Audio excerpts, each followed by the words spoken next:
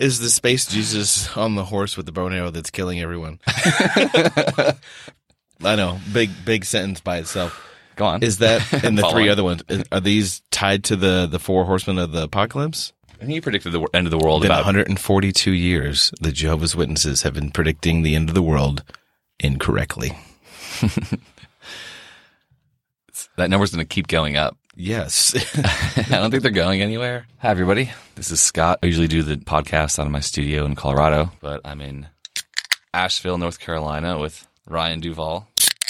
That was a beautiful sound.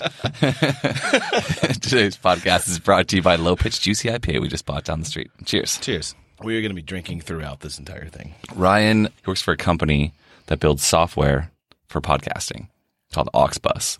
And we're in their studio in Asheville right now, which is amazing. And I'm actually using their software for the first time myself as a user. I've spent a year writing this as a software engineer for the company, and now actually using it myself as a user is a nice experience that I don't always get to have. It sounds ridiculous. It's so fucking ridiculous. Well, welcome to Hour 2. Part 3. This podcast is almost as long as Jehovah's Witness has been predicting the end of the world.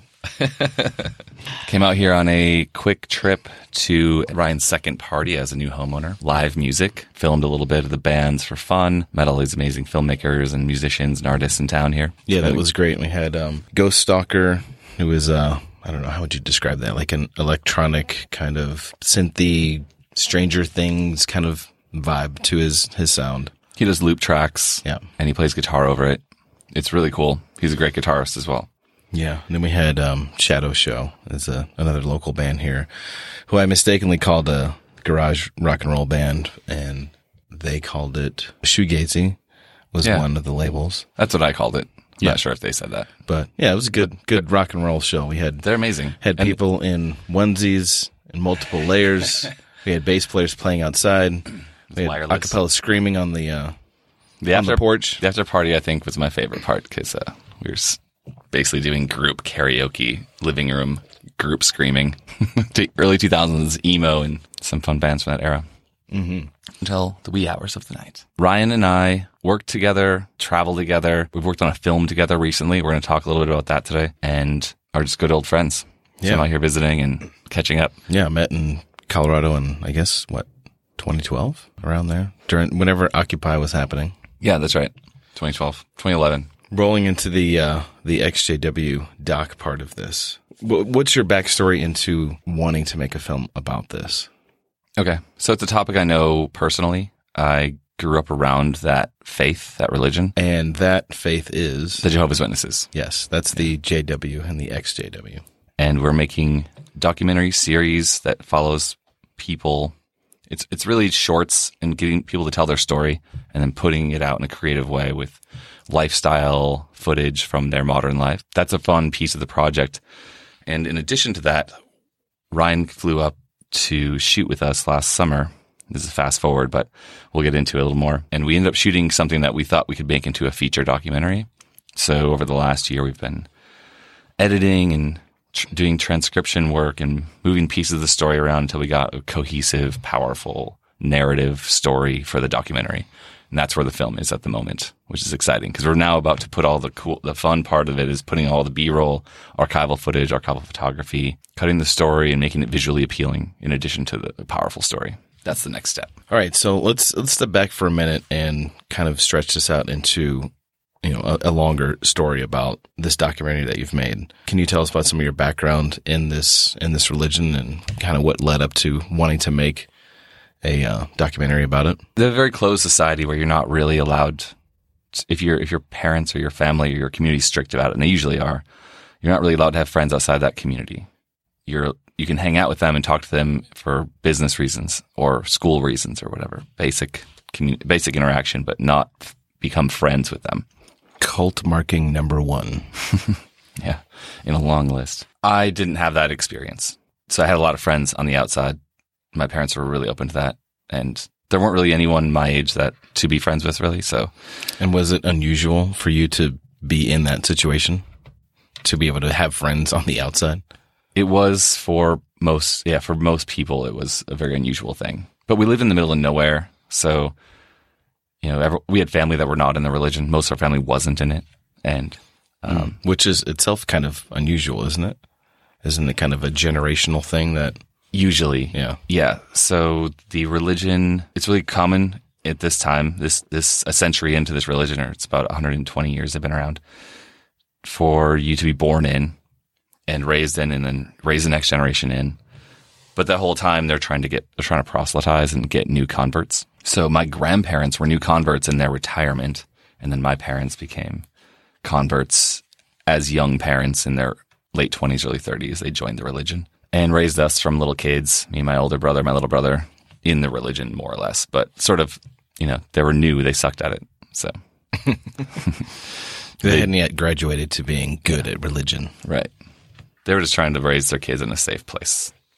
And they thought this was better than the other ones, the other options, I guess. Do you know how they came to decide on that one, or was it just patriarchy? My dad's dad joined the religion. He found it when someone preached to him after he was retired already. And then him and his wife, my grandmother, joined the religion. In their later years? In their 50s. Yeah, interesting. They grew up, they were both Navy, Air Force, like a long history of military families, and they kind of hated war. They also, I think there's another piece of it that's really uncommon, most people don't understand, is that when you travel as a Jehovah's Witness, and before the internet, before cell phones, you can travel anywhere in the world, any country, especially the West, but really any country, and connect with Jehovah's Witnesses, and then they'll put you up as family. And you can stay there, and you can be kind of a tourist. It's sort of like an Airbnb system, but real analog, and there's no money involved. It's like a global brotherhood, they call it. And at that time, I think it was really forward and really interesting because it was cross-culture, cross-language. And is that for the purpose of doing missionary work? You didn't need to be doing that. It would just be, witnesses traveled because humans travel. And they knew that they could stay with they called them the friends. You could stay with the friends everywhere. They were in their retirement, and they found this community that was everywhere. And so they hit the road. They sold their house. They were traveling. They ended up getting a cheap place in Arizona, like a snowbird situation. We were from northern Wisconsin. We would get 6 feet of snow in 6-month winters. So they went to this new place, and all of a sudden they had an instant friend group, and that friend group was really fun, and they're all retired, and they're hanging out, doing cocktails, and they also happened to go to church, and they had that community. And then they moved to another state, and they were just bouncing around, traveling, living out of the back of a pickup truck for a while. These, in their 50s and 60s, that's what they were doing. They were living this classic American retirement. I think that community was really cool for them at that time. They're also saying all these amazing things like, hey, you're getting old, but you won't die. You'll actually get really healthy and you'll live forever. It didn't happen. Hard to beat that. Yeah, that's an awesome promise. It's always going to happen real soon. So you better start talking to everybody. Well, let's imminent doomsday cult. But let's examine that a little bit further, because I know if people aren't familiar with the witnesses and what they believe, that is, usually one of the first things that comes up is their view on the end of the world. I mean, every religion has their kind of view of the end of the world, but theirs is imminent, constantly, for how many years at this point? Imminent started in the mid-90s. That's a new word. The 60s was, it's all going to end in 1975 in October. That was their big thing. They try to cover that up doing Big Brother kinds of things by republishing all the same books. All the digital versions are of completely different wording. So they had an original prediction that didn't happen, so they had to retrofit the information to suit. Exactly. Yeah. And they deny Cult marking number 2. It's sort of how China deals with Tiananmen Square. You can't talk about that. Right. So there's some of that going on. So imminent. I mean, there was a prediction in the 90s that it was going to happen by the end of the millennium. Definitely before that. At least by then. So 2000 was a date for people that I grew up with, a little bit older than me, that were like really concerned about year 2000. And 2014 was a new date. And this is all stuff they don't publish anymore because they know that it never really works out in their favor. So now they just say it at conventions and assemblies and hint at it, and everyone speculates, and then it doesn't happen, but they get all really excited about it. Did the year 2000, was that like tied into the Y2K thing? Were they like, oh, this is it, this is the beginning of it? Or was that just coincidence that was also happening? Yeah, I think that helped their cause a little bit because they're already kind of doomsday, and everyone in the regular culture was talking about that as well. So like, well, maybe there is a thing that's going to happen. So I have no idea really why. If you grow up in that and they're making these predictions that are, set in stone until they recall the stone and erase it, is there ever a communication internally in those groups to say like, hey, did you notice that the world is still here and that it didn't end like they've been telling us? Or that if that happens, 3 or 4 times, like, is there ever that kind of questioning? Or do they just have an answer for that? Or they just dismiss it entirely? Like, how do they deal with facts? There's this funny thing. It's kind of complicated to describe with the leadership of this religion, because it used to be one man, and then it was another man, and then it was another man, the president, and then it was this body, the governing body, they call it. So the governing body has this ability to say we are guided by God. They get new light, their terminology. They receive new light from God, which means what they thought was new light yesterday is now wrong and completely false. But that's okay because it's always superseded by the new information handed down by the Holy Spirit, which is this nebulous energy of the deity. Oh, could they just blame like it's man's misunderstanding kind of thing? That of course God was right, we just misunderstood the message, sort of thing. Maybe, yeah, it's really convoluted, something like that. My whole life, I never even knew any of their names. I'd never heard of any of them, which is weird to not know who was in charge. I never once heard ever in the 20 years I was in this religion that the leaders of the religion, this governing body, also believe that they're a chosen special class. They're part of the chosen special class that will rule in heaven with Jesus in the future, and they have this special number that they believe, the 144,000. Those are the ones that will be resurrected to heaven to rule over us lower class people. So they get to have power on earth and also in heaven. Mm-hmm. But I didn't know that the leaders had that. I thought they were all of the lower class. They just happened to be in this higher position because they just happened to be really dedicated. Anyway, I was wrong apparently that whole time, but you'd think you'd know that. I think you might have been. Well, yeah. It's all fictitious ultimately. They believe that they're part of this special class and they have this special relationship with God right now, which is really similar to Mormons. They have this body of men who also have this special relationship, but it's only them. The witnesses have another 8,000 people that no one knows who they are, but they're like scattered across the earth. It's an ever-increasing number of people who profess this special connection with God, where they know they say it as much as they say it's as clear as your gender identity. They used to say that anyways. They probably stopped saying that because it's a new controversial topic. But as clear as it is to know whether you're a man or a woman, they used to say, you will know if you're going to heaven or not. Anyway, there's like 8,000 people, and they have published it every year, how many people drink the wine on the Jesus blood represented wine on the day of the Passover. Well, assuming that they're not in this, and it's the 144,000, right? Those are the ones that'll be saved. Mm-hmm. So assuming they're not in that, let's talk about the part that we haven't mentioned, which is the vast majority of humanity that is not in the upper elite group, not in the lower elite group that's going to make it. What happens to them? They have this, i.e. the rest of the human population. About 8 billion people right now. So they have this great painting I absolutely love from one of their books. They have a lot of paintings. I don't know why they like to do paintings. They could convey these ideas without painting things, but they paint ridiculous iconography that's very Jehovah's Witness. One of them is this city, you're like on a street, the viewer's on a street, and what's running towards the viewer in the scene is 3 or 4 people that look absolutely normal, like a guy in a tank top, like screaming for his life, a woman with a small baby screaming for her life, running, and there's fire, and like half the buildings are broken behind them, like an earthquake and meteor shower. There's a meteor shower. And what's causing all of this terrible scene, all these people are about to die, and a bunch of people are already laying dead in the street in this photo, this painting. Above this, in the orange fiery clouds above the city, is Jesus with a bow and arrow, and he's on a horse, and he's got 3 other horsemen, and they're riding, and they're all shooting people on the earth to kill them and destroy their city. So Jesus is like a murder king of our near future. He's going to kill almost everyone on earth. He's going to commit genocide. That's the Jesus I grew up with. So it's similar to Christmas. Yeah. some guy riding some animals in the sky. So is Space Jesus? I think I asked you this before, but is the space is the space Jesus on the horse with the bow and arrow that's killing everyone? I know, big sentence by itself. Go on. Is that and the three other ones? Are these tied to the four horsemen of the apocalypse? That's actually a good question. It might be, but in that particular painting, it's hard to tell because the four horsemen of the apocalypse are very distinct. There's a pale horse, a black horse, a white horse, and a red horse. In this painting, there's no differentiation in color of the horses.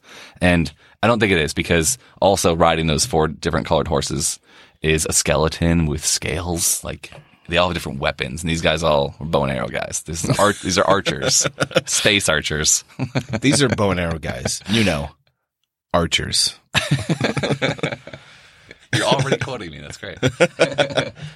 That's like one image that you saw. That's not exactly the popular conception in the religion, right? It's not that Jesus is going to shoot everyone to death with arrows. That's not in the 144,000, right? It's not something that people talked about that much, but there's a few paintings that convey these kind of ideas. But is that idea only communicated via painting? Is it ever said? Oh, it's also, so all the craziest stuff comes from the book of Revelation. And it's not just Jehovah's Witnesses. I should say that I am someone that grew up without any sort of religious background. I have not read the Bible, so I have lots of gaps here on my side.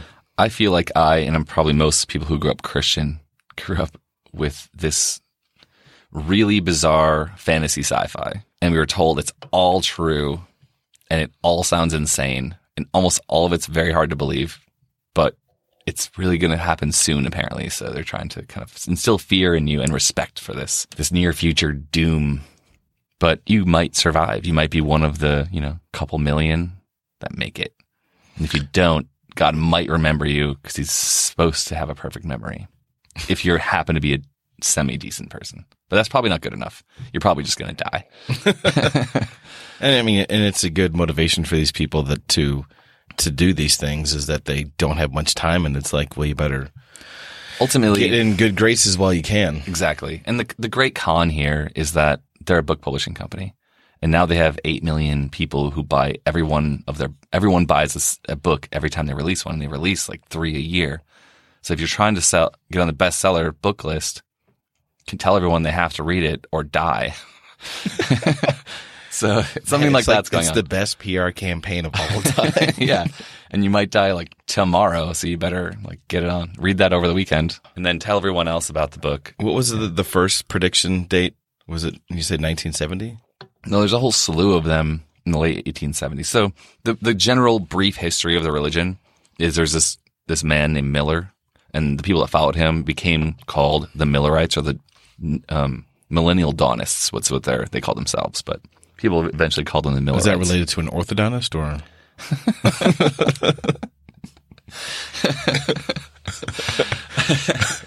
So the Millennial Dawnists believed the end of the world's coming in the 1850s. Then he predicted 6 more dates after that before people stopped believing their idea. And it was based on this really simplistic Bible chronology with, very, very simple dates coming, a little bit from Daniel, a little bit from Revelation, a little bit from this other book. Those people were not contemporaries. They did not communicate. But if you believe these religions, you believe the Bible's true, then you believe the whole thing's a harmonious whole. And it's not. It's 66 different books written by completely different people that never knew each other because it was spread out over thousands of years. Mm-hmm. There isn't a deity that's inspiring these people. So then there's Millennial Dawnists, and then that kind of branched into the Seventh-day Adventists, and they predicted the end of the world about 5 or 6 or 7 times. The Latter-day Saints? No, it's completely different. Okay. So that happened. The whole thing started earlier in the 1820s or 30s. Or is that's an earlier incarnation? Well, that sprung out of the Mormons and came way later in Utah, and it's completely different, separate groups of people. So there's Millennial Dawnists predicting things with these dates, and the dates keep being modified and using different parts of the Bible because they realized they were wrong when the end of the world didn't come. Waiting, for God to destroy them on some Sunday morning. And then the Seventh-day Adventists did that, and Charles Taze Russell, the beginning founder of the Jehovah's Witnesses, he was studying as a 20-year-old in the church of the Seventh-day Adventists, and then he wrote a book which is just crazy stuff. I mean, it's completely different religion. You're not even allowed to read anything he wrote if you're a Jehovah's Witness because it's such a different, far out there belief system. And yeah, I mean, that's kind of like L. Ron Hubbard with Scientology. He was like a prolific science fiction writer that wrote, hundreds of sci-fi novels that were he's filled with all kinds of crazy shit. He's the world's record holder for the most published fictions ever by a single person. Like, he wrote pulp fiction. He was one of the top pulp fiction writers of all time. Top 3, I think, in the world. I just love the idea that someone did that and had like a creative mind and created all of these things that were from his imagination, and then was like, but here's the real truth. All that other shit was just practice for the real thing that I definitely didn't make up. The funny thing is, when you get to level 7 in Scientology, they tell you the whole thing's fake. But to get there, you're going to have to spend a couple $1 million, I think it is. I just listened to their PR campaign is better because you get to buy your way in. I just listened to the Leah Remini episode with Joe Rogan. I never actually listened to anything she had to say or watched any of her shows. I will now. She's interesting. She was real in it. But she was talking about how her mom was in it. She was only at a level 3, but her mom was at a level 7. And then eventually she got to level 7 and found out that it was fake. Or maybe she didn't get all the way there, but she found out the whole thing was fake. Xenu's not real. Neither are the Thetans. I just did the math. 169 years, the Jehovah's Witnesses have been predicting the end of the world incorrectly. 169? Yeah, if you said 1850, then yeah. Well, that's the Millennial Dawnist. And then there's Seventh-day Adventists. And then Jehovah's Witnesses they spring out of the Seventh-day Adventists. Well, we'll just cut that part out then. No, it's fine. No, it's good. It's fact check. I think he started predicting the end of the world in the 1877, I think was the first one I recall. And he predicted the end of the world about 142 years. The Jehovah's Witnesses have been predicting the end of the world incorrectly. That number's going to keep going up. Yes. I don't think they're going anywhere. They just need to get less ridiculous. When they think the world is going to end, is it like next year, like next month, tomorrow, like 3:30? The language they use is, they've been saying imminent, which now that word has probably lost all meaning in that religion. Okay, so here's a fun one. They said 2 things. One's a book title, and one is their language. The book title is Millions Now Living Will Never Die, published in 1925. My grandparents got that book in the 1980s, 70s, I think, just after their most recent false prediction. They're in their 90s, right? So that is the book title. Like, millions then living are all dead. Is what they could have called it. It's really a positive spin they have on the whole thing. Yeah. The other one is, they used to say, and this is what I was indoctrinated with as a kid by my father and him by my grandfather and the church in general. It is people that were born in the generation that understood how important 1914 was in their doctrine. 1914 was. Any 1914 kids out there? No? Okay. If you were there and understood the power of 1914 and probably were at one of their only talk that they gave in New York at the time, if you were there, that person could not die before the end of the world. That's kind of how they spun it. Like, the generation that understood the importance of 1914. No one understands the importance of 1914 because it's also made up nonsense. They believe that Jesus came back in 1914 to planet Earth. I'm not sure what that means because he's still apparently in space and he's going to stay there on his horse with his bow and arrow ready to kill everyone. Space Jesus!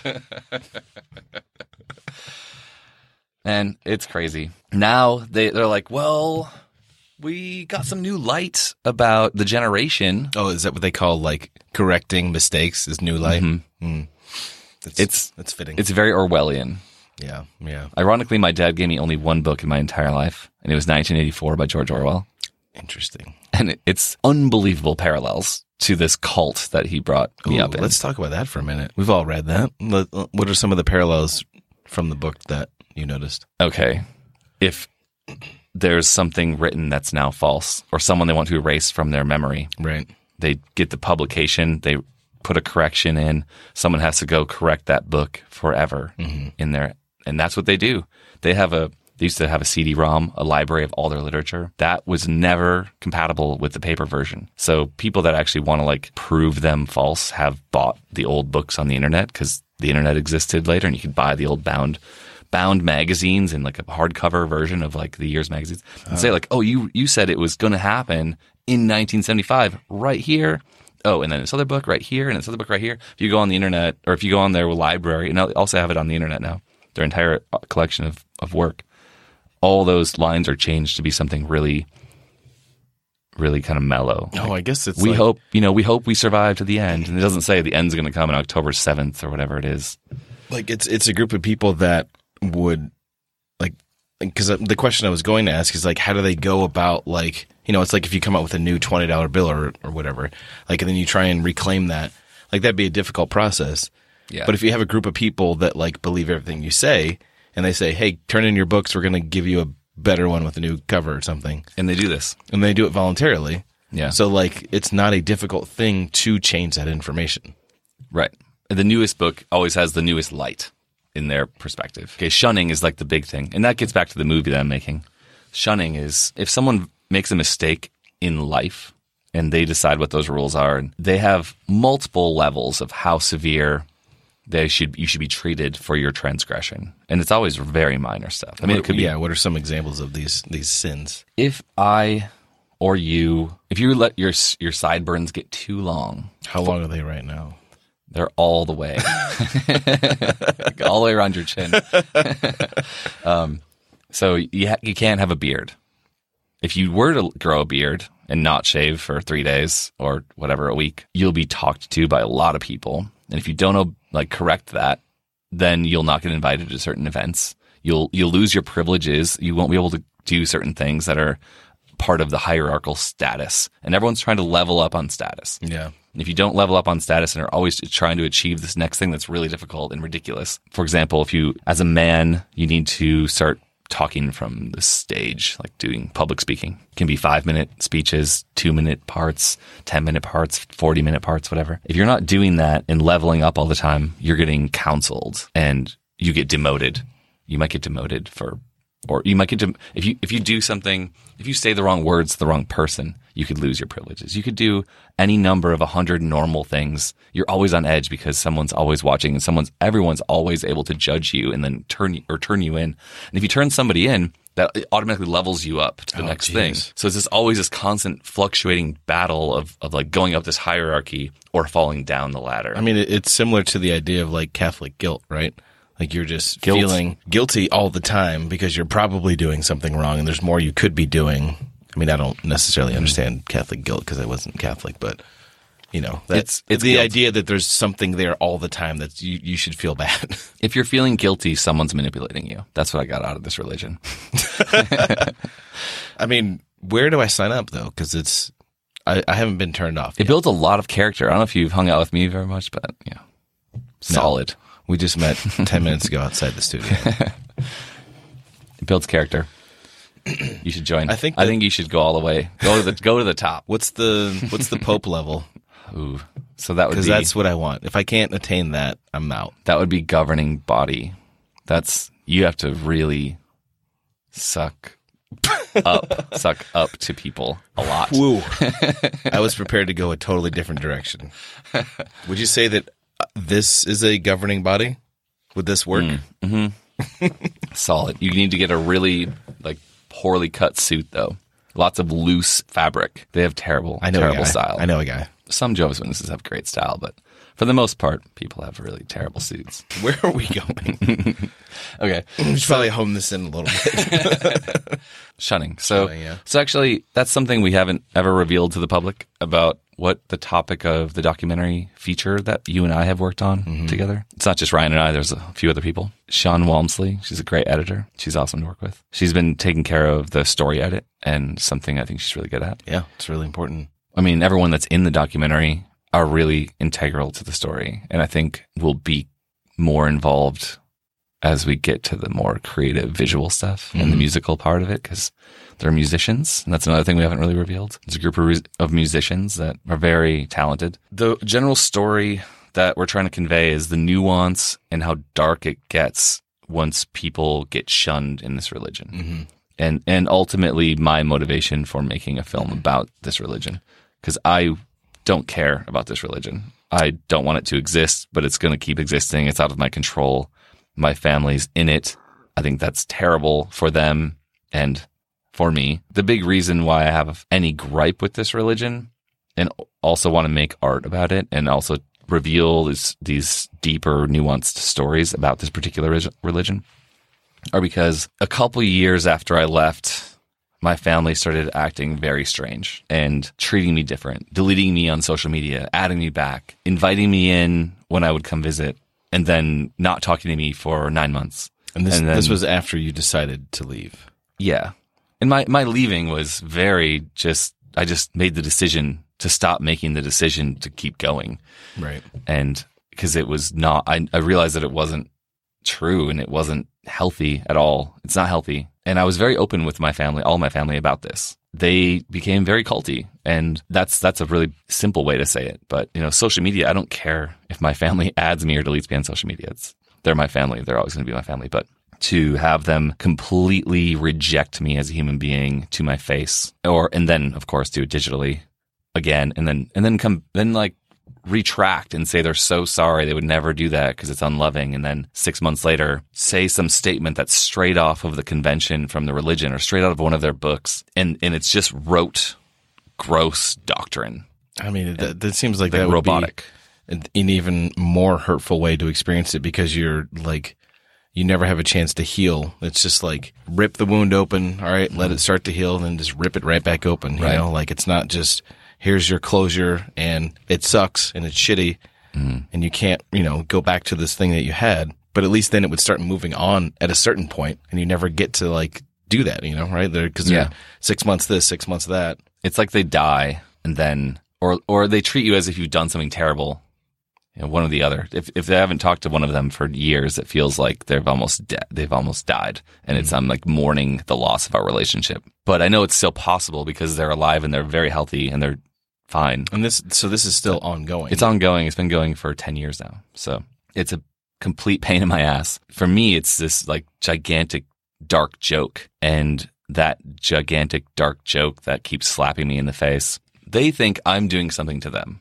I don't want to hurt them. I want them to be happy and have a life that they're proud of and happy with. But that kind of actions coming from not just them, a lot of people I was friends with in the religion as well, but my family is important. And for them to act like these bizarre culty robots and then not, and then again, and rip off the Band-Aid, as you say, and like poke the wound, it's really painful and dark. And I want to expose in a really creative way how deep that darkness goes, and also show that life on the outside, for them, they don't know that life on the outside is okay. They think it's terrible, or that everyone's... They think that people on the outside are it's like living in sin constantly and they're depressed, and what do they think that other people are experiencing? How are they experiencing life? For example, I was pretty vocal just on social media when I left the religion in 2008-9. I was more vocal in like a couple years in because I was just becoming really comfortable with being myself on the outside. I would get emails and letters from Jehovah's Witnesses just saying terrible things about me. And all that changed in my life was I stopped going to that building and hanging out with those particular people. I didn't become a different person.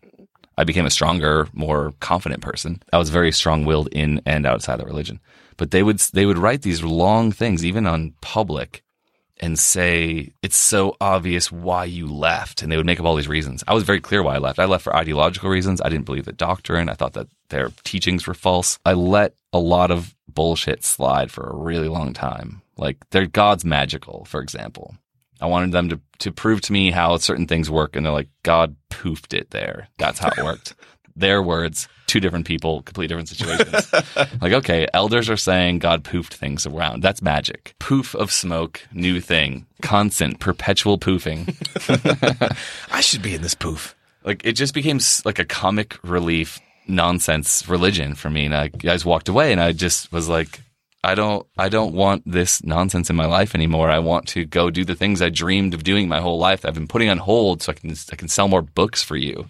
I'm done. I'm done pushing your literature on people and trying to convince people that they're all going to die soon unless they all of a sudden do this thing. It's just so medieval and ridiculous. So I was very clear about why I left and all the reasons, and wrote letters to my family about the reasons why I left, and had conversations on the phone with them. And we had awesome conversations, but in the end, people in general just took it as, oh, this person's doing drugs every single day. That wasn't true. Having sex with everyone, going to orgy parties. None of that's true. Like, I mean, I'm not a complete prude, but that's not why I left the religion. Those weren't the driving factors for me to exit. I left for very logical reasons. That was the primary thing. And now I'm making a movie for very emotional reasons, because they have completely destroyed my relationship with my family, and they got my family to do it to themselves. Mm. And that's crazy. And they sit there and say it to my face, and it came straight from their literature. And I know exactly the words they're using are totally cult words. The cult ideas that are indoctrinated in their conventions every year. What are some examples of the cult words? It starts off really soft, like, we think Scott's a bad association. You shouldn't hang out with him. He's doing bad things. Then it turns into, what kind of influences is he having from the demons? He's out in the world. He's probably demon worshiping. He's probably possessed by a demon. Then now I have a diseased mind, according to I'm now classified as someone with a diseased mind from the apostates. An apostate just means someone who doesn't believe what they were taught when they were a child in terms of religion. But they have a new definition for that word, and that's someone who's actively trying to destroy the faith of true believers. It's very dramatic. I'm not trying to destroy anyone's faith. I want people to think for themselves, though. I don't know who would really argue against that. Probably people in a cult. Yeah. Then they use Bible terms like, is a lion walking around on earth seeking to devour someone? And you could be a victim of Satan.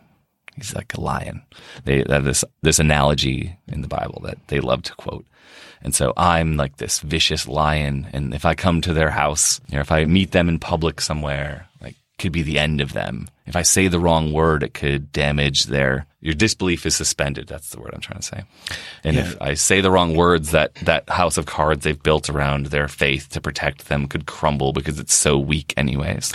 Yeah, it's interesting that, and we haven't really touched on this, but how, if you have a question, you can take them to the elders who are, the wise people in your community. And if you have questions, doubts, whatever, like, they'll have an answer for you. Mm-hmm. So it's like, it's this reinforced system where they're very confident in their beliefs unless it involves anything outside of that. And then it completely, like, falls apart. Like, if you stay within the box, mm-hmm. like, it's great and it makes sense. But if you even, like, peek over one corner, you're like, holy shit, there was another world out here. And it doesn't hold up to any sort of scrutiny at all. Very well put. Have you thought about how making this film, you're telling your family to never talk to you again, aren't you? After about 6 years of dealing with my family being on and off, cold and hot, dramatic and culty, and then completely friendly and warm again, was that they were a shadow, like a ghost of a family. Everything that actually mattered that the religion could do to hurt me or this relationship I have with my family, this shadow of a relationship I have, it was already gone. Like, there's nothing else you can take away from me. I don't care about the religion. I don't care about anyone else in the religion. I only care about my family in the religion. It'd be great to get some old friends back, and that'll happen over time. It keeps happening. Like, every couple of years, someone pops out that wants to reconnect, which is awesome. I only care about the family. And I realize that everything that they've already taken away is everything that matters. So I have nothing left to lose in terms of making this film. So if I put out media that is negative toward their religion by consequence of them being a cult and fucking up my life a little bit, it's okay because they've already destroyed the one valuable thing I had. So I might as well just make some beautiful thing out of it because there's nothing left to lose. However, I could say the little bits and pieces I did get from my family, a little pittance, most of that went away when I started releasing stuff pretty publicly for the crowdfund campaign we did last year. So that's probably one of the things where they're watching it, but can't admit that they're watching it. Mm-hmm. I can almost guarantee... Cult marking number. I'm starting to lose track. A little tabulation there. So let's talk about the film itself. And the feature? Yes. Okay. Well, I guess there's multiple things that you could talk about that you're making. So let's clarify the things that you are working on or have released at this point. I met another ex-Jehovah's Witness while traveling, and it wasn't the first one I'd met while traveling all over the world. I lived in Asia, Well, it was frequently in Europe and traveled extensively through Central and South America. And I was meeting ex-Jehovah's Witnesses on a, not all the time, but on a regular enough basis where it was kind of shocking. And finally I met this guy in Germany. It's from the States. I had my camera and I was on vacation, so I extended my trip for another week. And I just said, hey, like, let's go out a couple nights and try and do an interview. And that worked. So we started some content, and his story was amazing. It kind of launched the idea for the film. And then I went and filmed with a good friend of mine on the West Coast, and we traveled for 2 weeks together. And the idea was that we'd record audio and basically do podcast and do a couple interviews, and something great would come out of it. And I spent about 5 months editing down just that content from that 2 week session. And that we just released, which is really exciting. But I started creating content and then didn't really know how to release it or where to go, or if there really was an audience. I'd never really looked online for ex-Jehovah's Witnesses. So that's sort of how the whole thing started. And I got this idea that once I had this engineering contract, and it was wrapping up, so I made a decent chunk of change, and then thought it'd be great to live off of this money and try to build up an audience for this film idea and do a series. But I didn't really know how to make a series, so that sort of evolved as we went, and I tried to use those three series, shoots. Meaning like a number of episodes of something? Yeah, a number of episodes, and kind of an ongoing thing where I go out and film with someone and cut the content, and we keep on releasing over time on a semi-regular basis. And that's sort of what we pitched in the crowdfund. So we launched a crowdfund campaign, and it was going very slowly. So we launched this crowdfund. It took me about 3-4 months to prepare. It was kind of making a logo, kind of getting the imagery and the fonts, and putting together a teaser that was pretty solid, that we thought was sort of a prototype for the concept, to kind of cover a lot of the different topics in a short video. And today I kind of look back on it and I think it's kind of jumping all over the place in a really bizarre way. And people really loved it and got behind the project. We went for a high number, and we made even more than that. And it's because we kind of tapped into, over those 4 months in prep, a lot of online communities of ex-Jehovah's Witnesses in about 14 countries. I speak Spanish, and I speak very broken German, and I understand a little bit of French, and I understand a little bit of Italian. I was living in Vietnam, so I got friends from everywhere. So I kind of pulled a lot of favors to get people to help me translate things into a lot of languages. And I started writing in Japanese and in Chinese, and finding groups of Japanese ex-Jehovah's Witnesses and groups of Chinese ex-Jehovah's Witnesses. And a cool thing happened, where a simultaneous thing happened in the middle of our campaign, where this guy from Hong Kong, I was posting on one of the forums he's really regular on. He's an evangelical Christian who heckles Jehovah's Witnesses on a daily basis. That's like his life's work. And he said he's like banned from certain locations in the city because he's a troublemaker. Such a troublemaker. And there's like about 5,000 Hong Kong-based Jehovah's Witness people, and they all know exactly who he is. And he shows up to wherever they are and gets this megaphone out and just starts talking about what the Bible really says and how it's wrong. And that's his thing.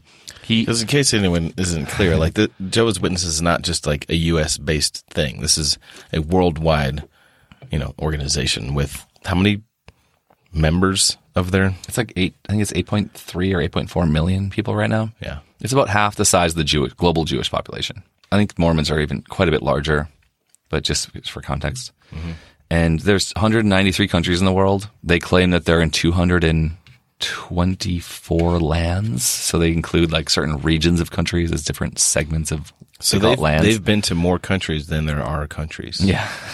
That's impressive. They publish and preach in 800 languages. That's a substantial effort. Which is a thing that I don't like to usually promote something positive about their religion. But something I thought was really interesting is we are losing languages. And with language loss, we lose culture. Jehovah's Witnesses don't give a shit about other people's culture. They care about proselytizing and doing cultural imperialism. They want to take over. However, they are preserving languages in a really, really weird way by publishing their terrible literature in those languages.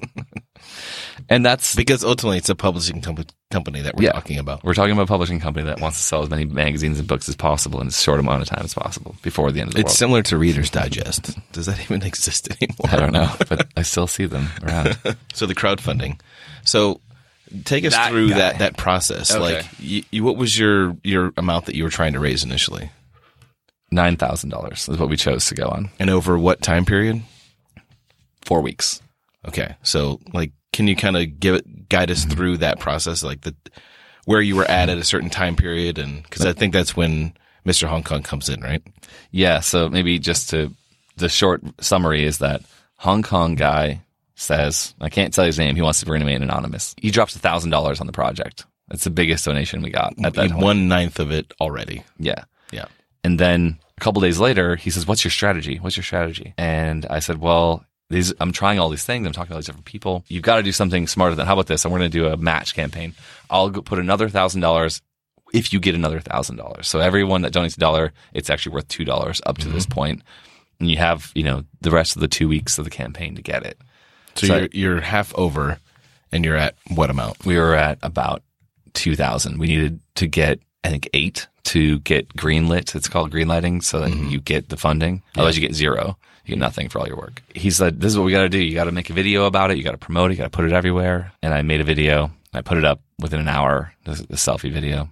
And it was just saying, this is the new deal. We're going to do a match campaign with this donor investor in Hong Kong. And what was simultaneous about that is this other very well-known ex-Jehovah's Witness who's British. He asked me to make 2 exclusive videos for his video series.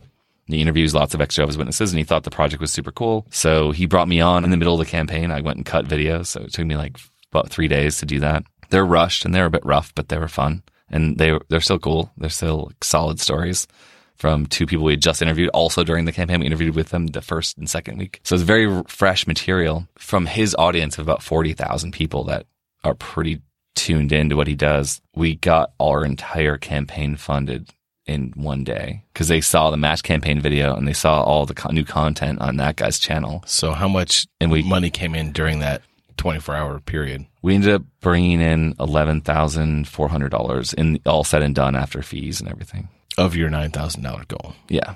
Which you probably halfway through didn't think you were going to get to. I think basically from everything I read, you need to be at about 1/3 of your way in the first 4 days or you're never going to make it. You need to have some money really up front so it looks to everyone who's looking in who have no association with your project that it's got some momentum and people care. Because I imagine when people see that, if they see that no one cares, then they also don't care. But if it's getting close, then there's more motivation to be like, hey, I'm going to be part of this thing that's really going to go. Yeah. Which ironically, the whole thing's just pledges.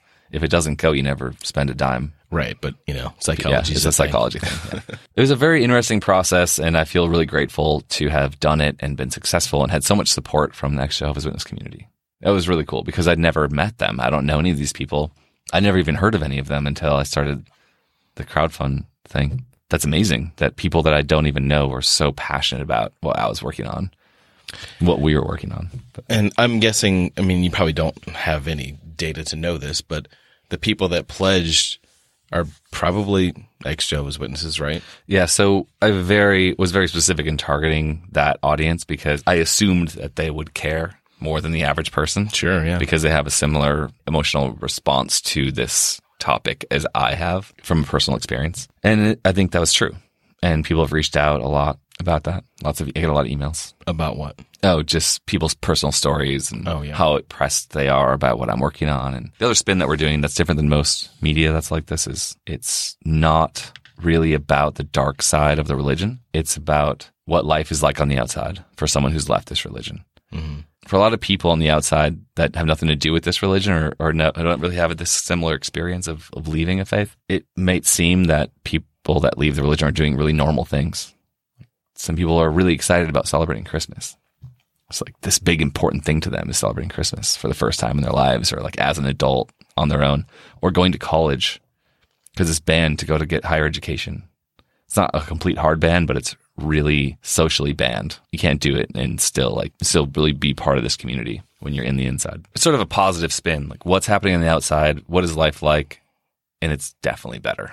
That's the general gist, where I think a lot of media just wants to do exploitive, newsy kind of media where, oh my God, you had this horrible experience. Let's talk about how screwed up you are now and how therapy will never cure you. And I feel like that's what a lot of media does. And I don't like that. I think it's exploitive of ex-Jehovah's Witnesses and their suffering. It puts a negative spin on the whole thing.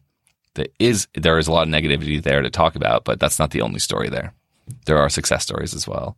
And there's art and there's creativity, and I'll usually work with musicians and artists That's generally where I go because they've built their own coping mechanism and found their own healthy way to kind of move forward in their lives. I think it's going to resonate with so many people. I'm really excited about it. I think everyone should be excited and anticipate this amazing film that's coming out. Well, you said that there's, 8 million that are currently in? Yeah. How many are out? Do you have any guesses on that? I believe it's somewhere between 2 and 3 million who have left the religion who are probably still alive. That's a lot. It's a huge audience. That's like more than a third. Well, it's about 100,000 a year for the last 20 years, but it's probably a lesser number going back in time. Like that sounds like more people going out than coming in. So, yeah. So they're proselytizing in countries that have low education, countries that don't have a great situation. They're going there in especially Christian nations like Catholic and colonies in the Americas, really, and then island groups, African countries. And they're bringing in lots and lots of people. Like, do they go in saying, like, whatever you know about Christianity is wrong, and, like, here's the real version? Or are these people that aren't exposed to it? They sort of approach it like that. Like, it's a big secret. It's a conspiracy. You've been lied to your whole life. They're wrong. You've been duped. We've got the real answers for you. But doesn't that, like, that requires them to acknowledge these other types of faith? They would have to like tear down other things to like tear down a wall to let themselves in. It's actually a really interesting point you bring up because I grew up raised in this religion, and I was taught because of this religious dogma, they have to teach you about all the other beliefs all these other Christian groups have and why they believe them, what scriptures they use to enforce their own beliefs, and how dumb that is.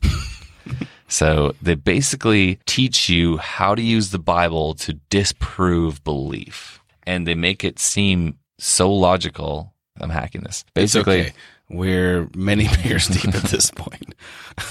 The point is, I grew up hating religion because you're taught to hate religion and exactly hating other religions. How to hate religion. And they don't even believe that they're in a religion, even though they use the word. They call it a way of life. Where all other religions are dogmatic and false and have doctrines. They don't believe that they have dogma or doctrine. They do. They print it and they sell it, basically. And they require people to turn in their old copies so they can replace it with the new light. Yeah. When I left, I was like, okay, I don't believe any other religion's true. I've already disproved all of them because I was taught how to. And now I've just disproved this one that I'm in. So that means that they all don't make any sense. Was there a moment when you didn't believe in your own anymore that then you thought, oh, well, everything else they told me about disproving the other ones, maybe that's bullshit too? Like, did you re-examine the ones that they taught you how to shut down? Oh, like as if maybe there's one good one out there that they've been hiding from me and like distracting me from? Yeah. I mean, well, basically because you couldn't believe anything they said, so. No, I kind of stopped. I was like, okay, if they've taught me how to disprove things, and now I'm using that same logic against themselves, and that was enough for me to just put the whole system. Yeah. Well, there's that Ricky Gervais quote we talked about. Yeah. If you burned every holy book in the world, holy books would come back, but they would be completely different. They would say completely different things, completely different stories. Mm-hmm. If you burned every book on science in the world, they were all destroyed. They would all be reprinted with the same information again, because that's how science works. Yeah. It's proven through testing. It might take time. Maybe 1,000 years. But they would get back to the exact same point. Yeah. Because logic and facts and data. The scientific method encourages people to continually disprove what we currently believe. Well, you would have to, because do that. The science or the history of science is that it's been right until it was wrong. The earth was flat. Yeah. Like, scientists are so encouraged to challenge the establishment. It's the only way it works. Yeah. People have egos, but people are generally so open to the next science, the next data that comes out on the topic. Mm-hmm. And they want to embrace that new thing and understand more and get deeper. We've got to this amazing place as a global society because we embrace science. Well, we didn't all have to, but like the smarter half embrace science. If I were to summarize what you're saying, what I'm hearing is, yes, science. Yeah. Yes, science. Yes, science! Magnets! It's a little Breaking Bad thing for you. When I pitched to you that I'm going to go film this documentary for after we got the crowdfund money. Your original question My original that we never question. answered. I asked you to come up to Minneapolis. How was that for you? Wanting to get involved in film and then having, if you would have invited me out before, like I still would have done it, but like I wouldn't have been able to bring, very much to the table at all.